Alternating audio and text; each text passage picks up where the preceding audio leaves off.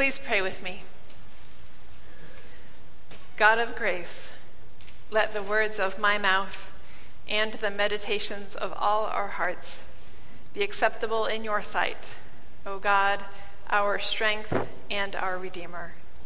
Amen.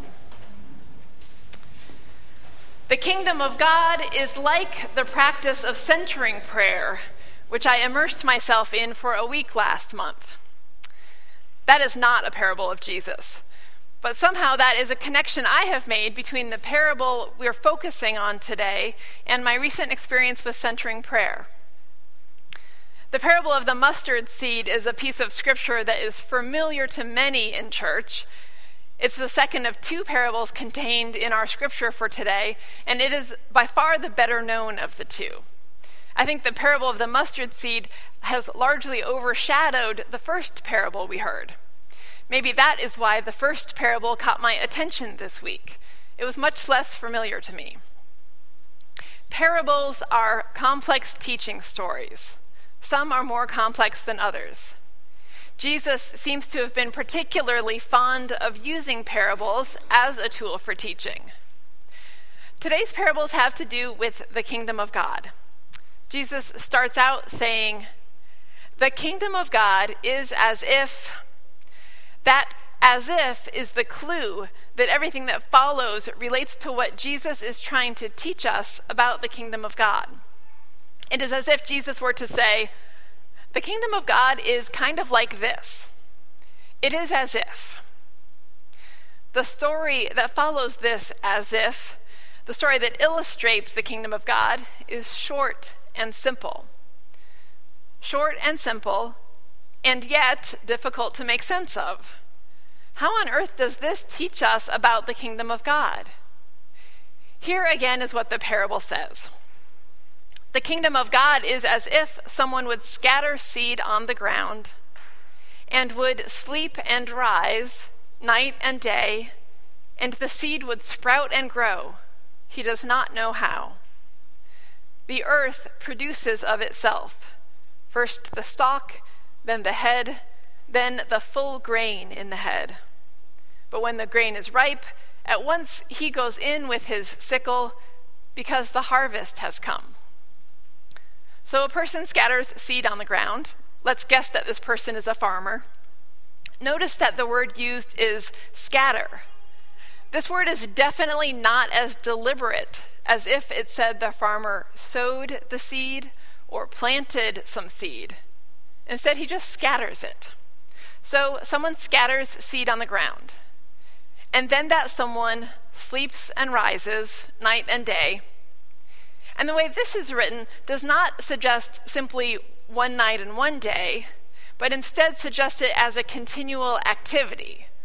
So this someone scatters seed on the ground and then carries on with the daily rhythm of sleeping and rising. And as the seed scatterer sleeps and rises day after day, the seeds sprout and grow, and he doesn't know how. He doesn't understand how the seed grows.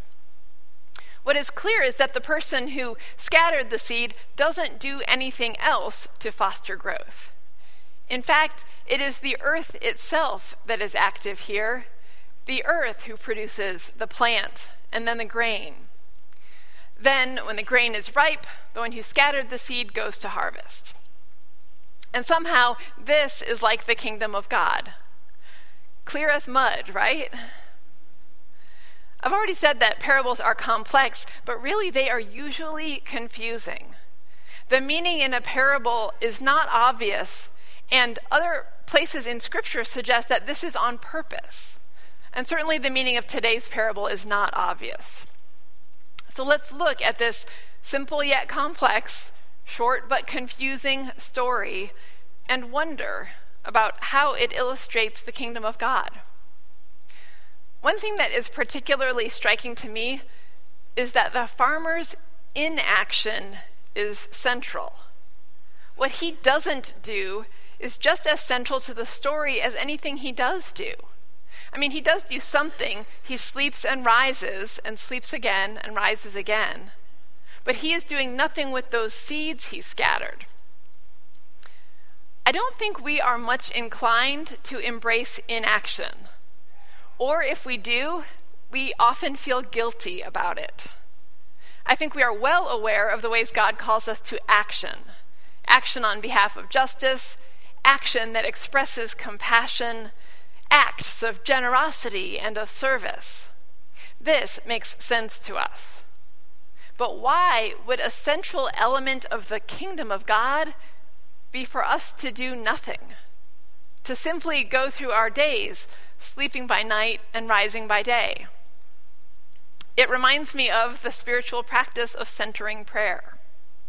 Most of you know that I recently had 3 weeks off for a combination of professional development and vacation. Each week was distinctly different. During the second week, I attended a 6-day retreat at the Mercy Center in Burlingame, which is a Roman Catholic retreat center. The retreat was an intensive immersion in the practice of centering prayer, and it was a silent retreat. The name centering prayer can be a bit confusing. It's very different from the forms of prayer that are most familiar to us, forms where we are talking to God in one way or another. Centering prayer is really a form of Christian meditation, and it's based on the direction to sit and do nothing. Over the years, I have often felt drawn to the contemplative side of the Christian faith, drawn to contemplative practices. This retreat was my deepest immersion in contemplative practice, and to be honest, it was a mixed experience. We would sit for periods of silent meditation for 30 minutes at a time.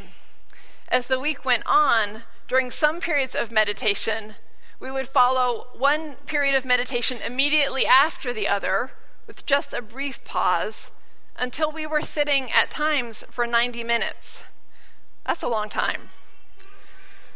I could tell I was having a hard time staying centered in the meditation itself when, during the meditation, I found myself thinking, wow, 90 minutes of meditation is really long. Just wait till I get home and I can tell everyone I sat for 90 minutes. In the 6th century, St. Gregory the Great referred to Christian contemplation as resting in God. There are a handful of contemplative practices that come to us through the Christian tradition, and centering prayer is just one. It is different from some other forms of meditation in that there is virtually nothing to do. You don't repeat a mantra. You don't focus on your breath, for example. You don't have any tool or direction for working with the various thoughts or feelings or distractions that come up. You just sit there. You sit, doing nothing, physically or mentally, until you notice that you have become caught up in your own thoughts or in something that you hear going on around you. When you notice that, you remind yourself of your initial intention to open yourself to God. And then you return to doing nothing, to that empty space. There's a little bit more to it than that, but really not much. So this is how I spent one of my weeks last month. There were moments when it felt really peaceful. There were moments when it felt frustrating. There were times when it was just boring. Perhaps the most challenging for me was feeling like nothing was happening. Why sit there and why keep doing that if nothing is going to happen? If the teachers of centering prayer are right, then the sense that nothing is happening through the practice of centering prayer might be a lot like the inaction of the farmer who scatters seed and then simply goes on with the daily rhythm of sleeping and waking without any more attention to that seed. He seems to do nothing, and he does not have any sense of what is happening during that time. It may seem to him that nothing is happening, for when the seed sprouts and grows, he does not know how. The earth produces of itself. And the advocates of centering prayer share a conviction that even when we do nothing, the practice produces fruit of itself. The practice bears fruit through God's presence and movement with us. Cynthia Bourgeault wrote an insightful book about centering prayer, which I read before embarking on this retreat. In her book, she says, virtually every spiritual tradition that holds a vision of human transformation at its heart also claims that a practice of intentional silence is a non-negotiable. So I stick with the practice, however imperfectly, because I am convinced by the conviction of those who teach it. Maybe this also means that I am convinced by the message of today's parable. We have our part to play. We scatter seeds, or we sit. But much of what happens in order for growth and fruitfulness to happen is in God's hands. It takes place even as we sleep, or maybe as we meditate. We don't entirely understand it. But eventually, we witness that this growth is real. We see the fruit of our practice, just as the farmer sees grain ready for harvest. The parable reminds me of the command to observe the Sabbath. The deepest meaning of Sabbath is that we are called to take time apart from all the ways we labor. We are supposed to take a break from working, and we can do this because we trust that God keeps the world turning. The practice of Sabbath is an acknowledgement that we are not the ones who keep the world turning on its axis. We are not responsible for taking care of everything that happens, because after all, we are not capable of managing or tending everything that's going on in this world of ours. The practice of Sabbath asks us to let go of any fantasy that we can control or can fix what's going on in our world. Sabbath is an occasional pause to leave things in God's hands. Like the farmer in the parable, or like the practitioner of centering prayer, our faith calls us to times when we can simply be. As the psalmist says, "Be still and know that I am God." Much of what happens in order for growth and fruitfulness to take place is in God's hands. It takes place even as we sleep. We don't entirely understand it. But eventually, we witness that the growth is real. We see the fruit of our practice just as the farmer sees grain ready for harvest. And in the silence, in the sleeping or the meditation, God is at work. Growth is happening that is not of our doing. But the parable suggests that our part is not finished after we scatter the seed. Yes, there is a period when we appear to do nothing. But there is also a time when we see that the grain is ripe. We emerge from that space of doing nothing, observant to what God has been up to, and we move back into action, as the one who scattered the seed eventually goes in with his sickle when the harvest is ready. We emerge from Sabbath and return to our labors. We end a period of meditation and return to the activity of life. But we return to the activity of life with an enhanced awareness of what God has been up to. We look and we see that the grain is ready for harvest. And like the farmer in the parable, we hear the call to go with our sickle, to do the work of harvesting. This is a good picture of the work of the church. The conviction that underlies the practice of centering prayer is that the period of silence, that period of doing nothing, actually is the very thing that prepares us to see what God is up to in the world, prepares us to recognize when the grain is ready for harvest. Perhaps the parable, too, suggests that the idleness of sleeping and waking is actually fundamental to how the farmer is able to recognize the time for harvest.